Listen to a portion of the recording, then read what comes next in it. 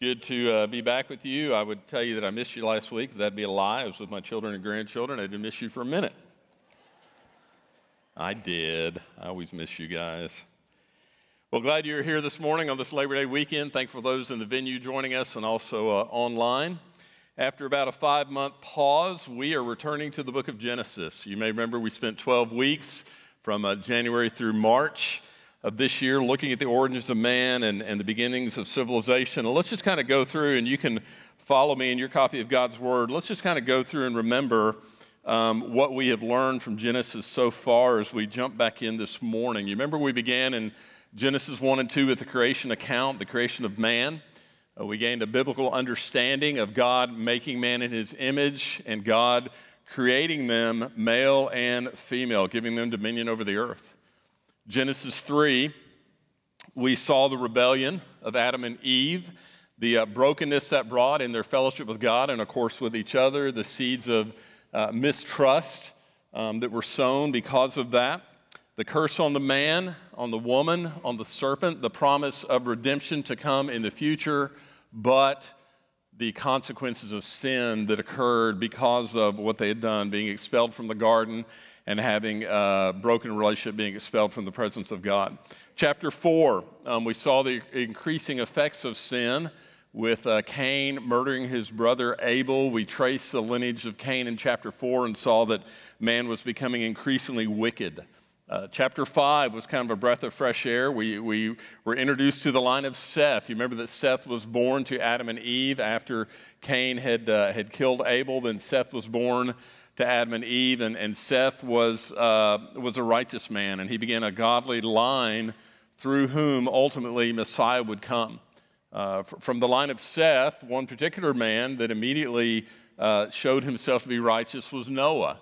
And we saw that God looked and saw Noah was righteous. Chapter 6 and 7 focused on God's judgment that was coming. God looked and saw that man was increasingly wicked, and so He planned to judge them.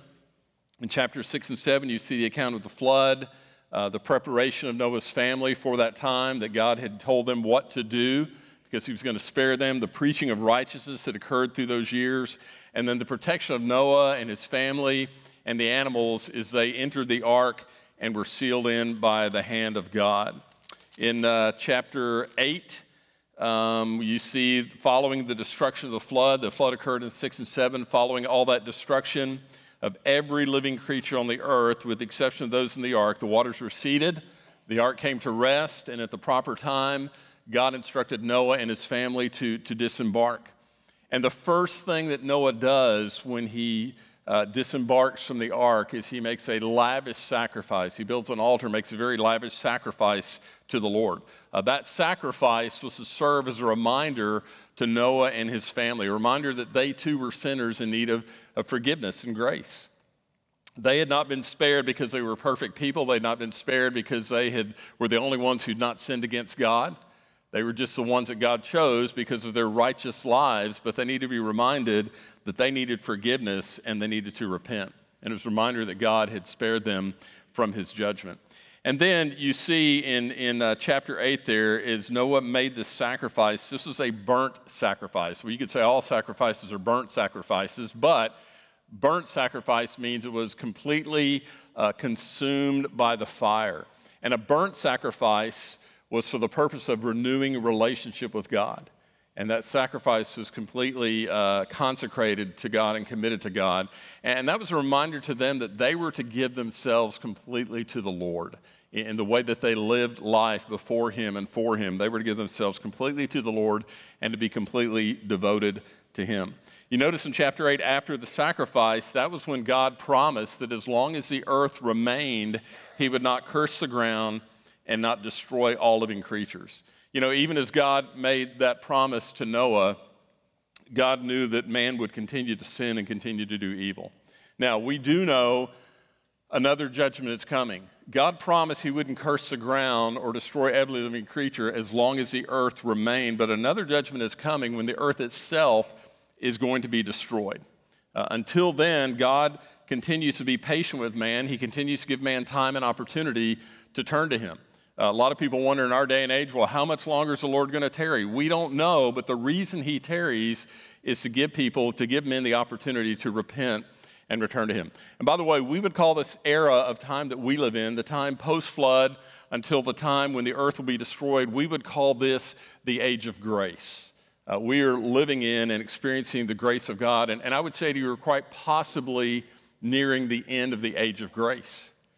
For 4,500 years now, God has been patient, God has been forbearing, but that's not going to last forever. And so we need to be careful we don't presume on the age of grace and how long it's going to last. Chapter 9, God blesses Noah, his sons, and their wives. He repeats the instruction that he gave Adam to be fruitful, to multiply, to fill the earth.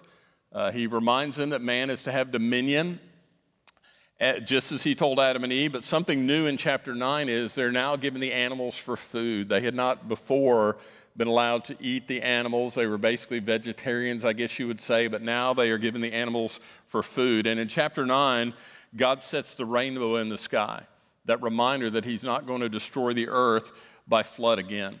You know, and as descendants of Noah, which we are living in the church age, the reminder is the rainbow's more than a reminder that there's not going to be another global flood. It's a reminder to us of how patient God is, that he patiently waits, not wanting any to perish. He's withholding his judgment, allowing more time for the gospel to go out to a sinful world.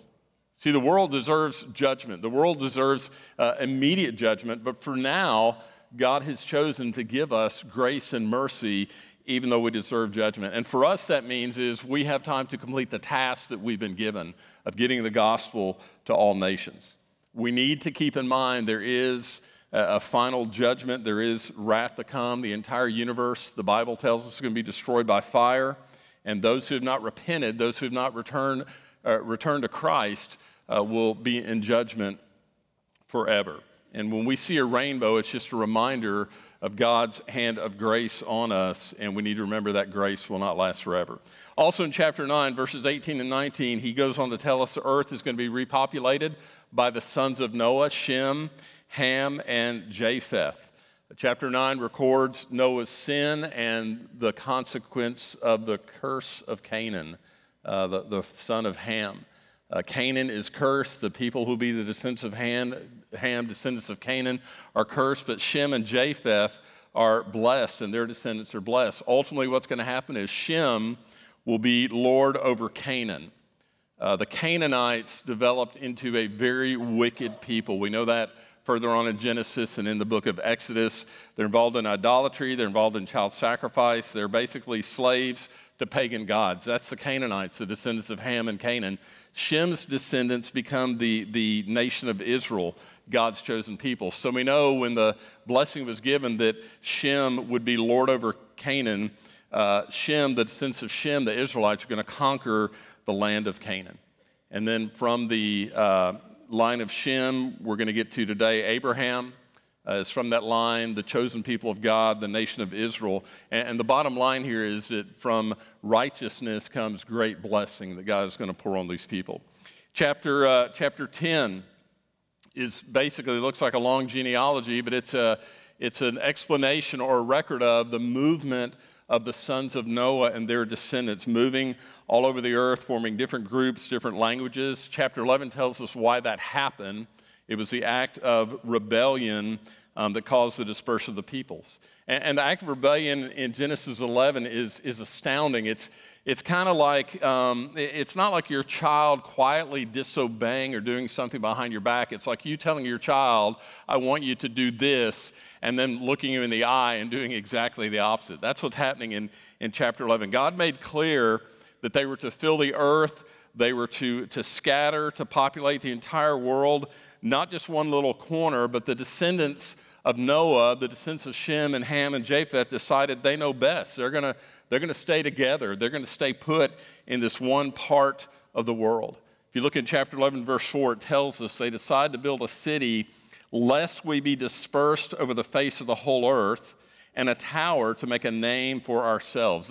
They knew that God had commanded that they be dispersed, but they thought they were wiser than God. They decided it'd be better to stay together than to be scattered abroad. You know, you stop and think for just a minute. I wonder how often today God gives us instructions individually and corporately, but we decide maybe we know better. And it never, ever turns out for good. It doesn't ever work out well. So God sees what they're doing. Of course, he sees what they're doing. He's God. He sees they're one people. They have one language. Verse 6, he says, this is only the beginning of what they will do, and nothing they propose to do will be impossible for them. Now, God's not saying there, if I leave them alone, man can accomplish anything. They're not going to build a tower to heaven. They're not going to do that. What God is saying here is if I leave them alone, or if this rebellion goes unchecked, there'll be no end to the evil that man is capable of. There's no sin he won't attempt. And let's be honest, if you look through history, it's clear that man has the ability of limitless evil. Now, that's where we were in the spring. So far, what we've seen in Genesis is a loving God who created man for relationship with him. He wanted a people for himself. But over and over again, man turned from God, man rebelled, and became increasingly wicked. Now, let me mention God's purpose in writing the Scripture, in having men write down the Scripture that we now hold in our hands, our Bible. God's purpose was not to record the wickedness of man. The purpose of Scripture is to tell us about God himself. God gave us the Scriptures to tell us about himself. He's the main character in the story. The Bible is his story. It's not our story. It's not man's story. It's not our history. It's his story. It's his history. He's the subject, and he's the main character, and he's the starring actor. And the theme of the Bible is mercy and grace. God gave us the Bible to tell us about himself, and God gave us a Bible so that we would know about his mercy and grace. And if you want to know what the primary action of the Bible is, it's his redemptive work in dealing with men. Over and over, we see that through Scripture, that God is continually redeeming and working to redeem man. From the first verse of Genesis to the last verse of Revelation, there's this thread of redemption that runs through and connects every account in Scripture. And that's what I wanted you to see this morning before we move on in Genesis, is that thread of redemption. Adam and Eve sinned. At the point of their sin, although they were judged, although there was consequence, you saw the promise of redemption. Through the flood, God destroyed sinful humanity, but even in that destruction of sinful humanity, there was a thread of redemption. Noah, who was a righteous man, and his family were spared. And when the flood was over and God had them come off the ark, he gave them the same instruction to repopulate the earth, the same instruction he gave Adam and Eve. He'd not given up on humanity. There was still that thread of redemption. In Genesis chapter 11, the rebellion at Babel was a clear indication that mankind was again becoming wicked. It's almost as if they had not learned. They're becoming wicked again, and I would say it's even possible, from what you read in Scripture, they were even more evil than at the time of the flood. Well, what's God going to do? He had promised he wasn't going to destroy all the living creatures, but he certainly at that moment could have turned his back on creation and just let man and all his wickedness self-destruct. Listen, God is under no moral obligation to redeem us from our evil. He's not obligated to do that, not at all. And yet over and over and over again, we see that he continually pursues and continually redeems. Even amid the rebellion at Babel, there's a thread of redemption for mankind. What is it? Well, it's that God had chosen a man, and God was setting aside a future people group who would bless all peoples. And through this man and through these people, that would be the means that the entire world would hear the message of the one true Creator God. Through this man and through these people, the Messiah would come, and all those who believed in him and all those who received him would be saved.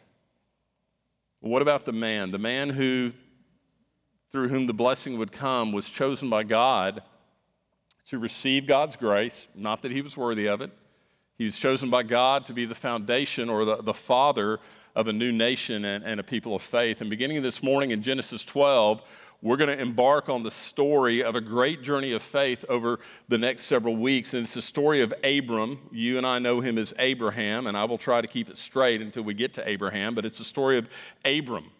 And it's full of encouragement and full of exhortation for us in living by faith and walking with God and being able to see God's miraculous hand. And we're going to pick up the narrative this morning. We're going to back up a little bit into chapter 11 and pick up the narrative in chapter 11, verse 27, and read through chapter 12, verse 9. And as you're turning there, let me remind you again, the thread of redemption runs through all time, even into our time as well. In spite of our sinfulness, in spite of our wickedness, God calls and God invites us to come. Genesis chapter 11, verse 27. Now these are the generations of Terah. Terah fathered Abram, Nahor, and Haran fathered Lot. Haran died in the presence of his father Terah in the land of his kindred in Ur of the Chaldeans. And Abram and Nahor took wives. The name of Abram's wife was Sarai, and the name of Nahor's wife Milcah, the daughter of Haran, the father of Milcah and Iscah. Now Sarai was barren, she had no child. Terah took Abram his son, and Lot the son of Haran, his grandson, and Sarai his daughter-in-law, his son Abram's wife, and they went forth together from Ur of the Chaldeans to go into the land of Canaan. But when they came to Haran, they settled there.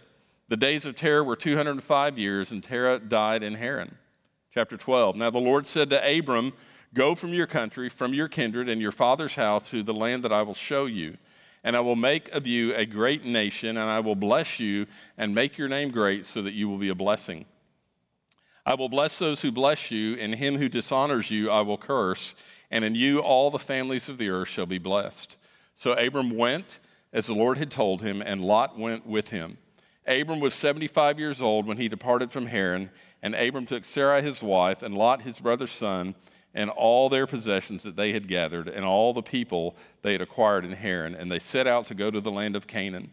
When they came to the land of Canaan, Abram passed through the land to the place at Shechem, to the oak of Moreh. At that time the Canaanites were in the land. Then the Lord appeared to Abram and said, "To your offspring I will give this land." So he built there an altar to the Lord who had appeared to him. From there he moved to the hill country on the east of Bethel and pitched his tent, and with Bethel on the west and Ai on the east. And there he built an altar to the Lord and called upon the name of the Lord. And Abram journeyed on, still going toward the Negev. Well, we know him by the name Abraham, but he was born Abram. For 99 years he went by his birth name. That was the name Abram, which meant exalted father.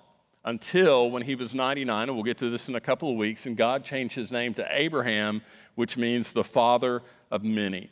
Abram was born around 2000 BC. He lived in Ur. Ur was a thriving, bustling, well-cultured city, also known as Ur of the Chaldeans. And the Chaldeans, that land where they live, is also referred to as Mesopotamia. Now, you probably, I don't know about currently, but in the past, in history, you would have studied Mesopotamia. It was the cradle of civilization. It was the area where people first gathered into cities and established societies. If you looked at a map today, it would be in the location of modern-day Iraq. Abram's name, exalted father, was likely given to pay homage to the primary deity worshipped by the people of Mesopotamia. They worshiped many deities, but the primary one, or the ruling deity, was the moon god Sin. If you look over in Joshua chapter 24 and verse 2, Joshua is about to pass from the scene. He's renewing God's covenant with his people, and he's reminding them of their past and how they got where they are. And in Joshua 24:2, Joshua said to all the people, "Thus says the Lord, the God of Israel, long ago your fathers lived beyond the Euphrates, and Terah, the father of Abraham and of Nahor, and they served other gods." Now, we don't know, Terah's Abram's father, we don't know the extent of Abram's idolatry. We believe because he grew up in his father's house and around relatives and neighbors who were idol worshipers, it's likely Abram had some involvement in idol worship. And so you might wonder, well, why then did God choose him? Well, let's remember a couple of things. One is, you have the righteous line of Seth. Seth, the third son born to Adam.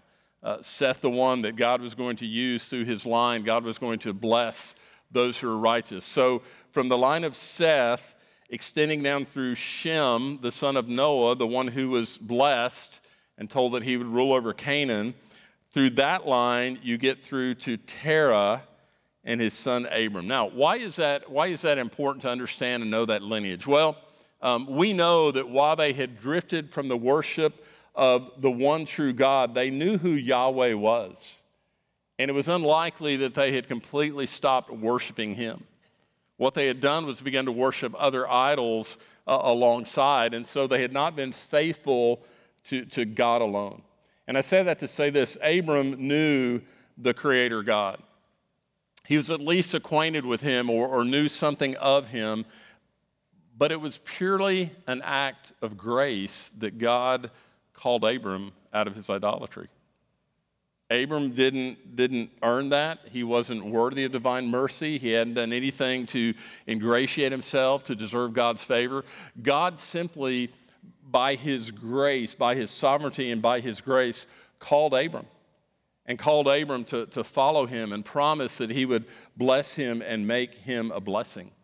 Now, we know from the testimony of Stephen, you remember when Stephen was martyred, he gave testimony before he was martyred. From Stephen's testimony in Acts chapter 7, God appeared to Abram and called him out of Ur in Mesopotamia.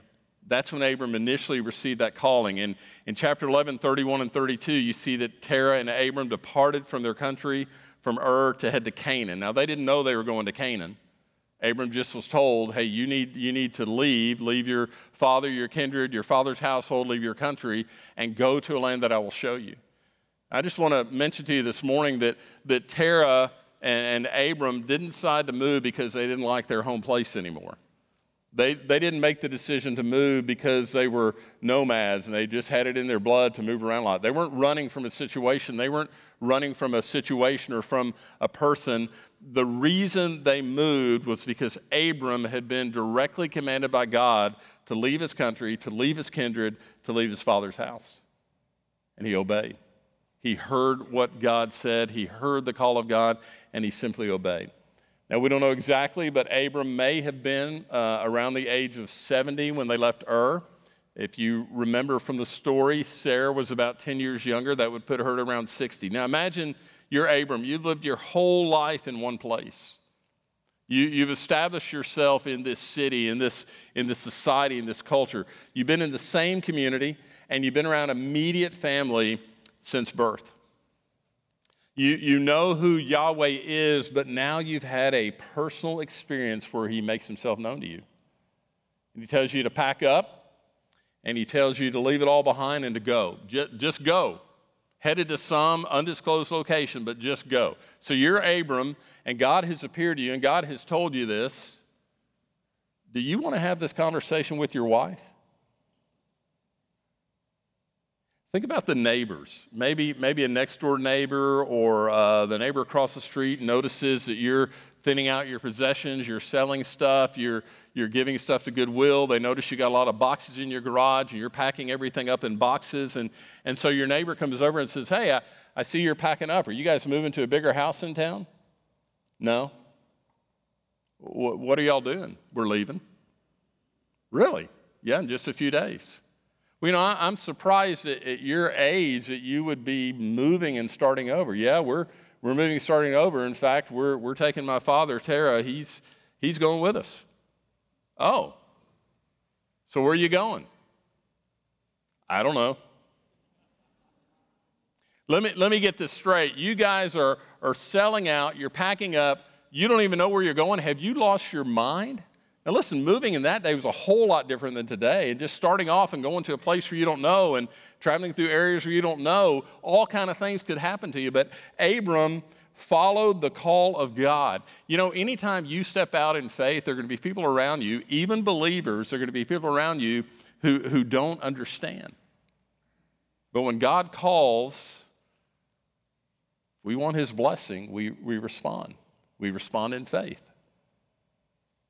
Let me wrap it up this morning, and we'll get into more of this next week, but let me wrap it up this morning with the first three words of verse 4. These ought to just ring in our ears and resonate in our hearts when we think about our own walk with God. You see the first three words of verse 4? Why don't you say them with me? So Abram went. He went. You don't see a lot of questioning. You don't see a lot of planning, plotting, trying to figure things out. Abram went. You know, the journey of faith that we're going to follow here in Genesis was a long journey for Abram. Long journey. But it began with this first step. Abram's considered the father of our faith because he obeyed the calling of God. Now think about it again from his perspective. Abram was middle-aged. I know we don't consider 70 to 75 middle-aged, but for a guy that lived to be 175, he was middle-aged. He's middle-aged. He's somewhat prosperous. He's settled. He's happy with his station in life. And then God comes to him and calls him and tells him to leave all that behind and to go. What does he do? He responds by faith. He obediently leaves everything to follow God's plan. You know, that thread of redemption still runs through to our day today. God calls us. He calls us to saving faith. He calls us to serve him. You might be here this morning, you're a teacher or doctor or lawyer or clerk or salesperson or laborer. That's not who you are if you're a child of God. That may be what you do, that may be the job or vocation he's given you, but that's not primarily what you're here for. You're here to follow the calling of God, to walk with God by faith. God called Abram, and Abram didn't look around at all that he had and didn't consider his relationships and didn't consider his place in the city. He went. And that began an incredible journey of faith and blessing.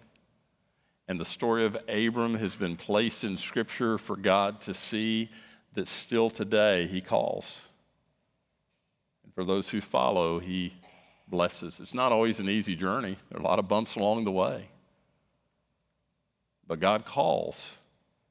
And we choose whether to obey and to go, or whether to sit back and doubt and in fear and miss the blessing of God.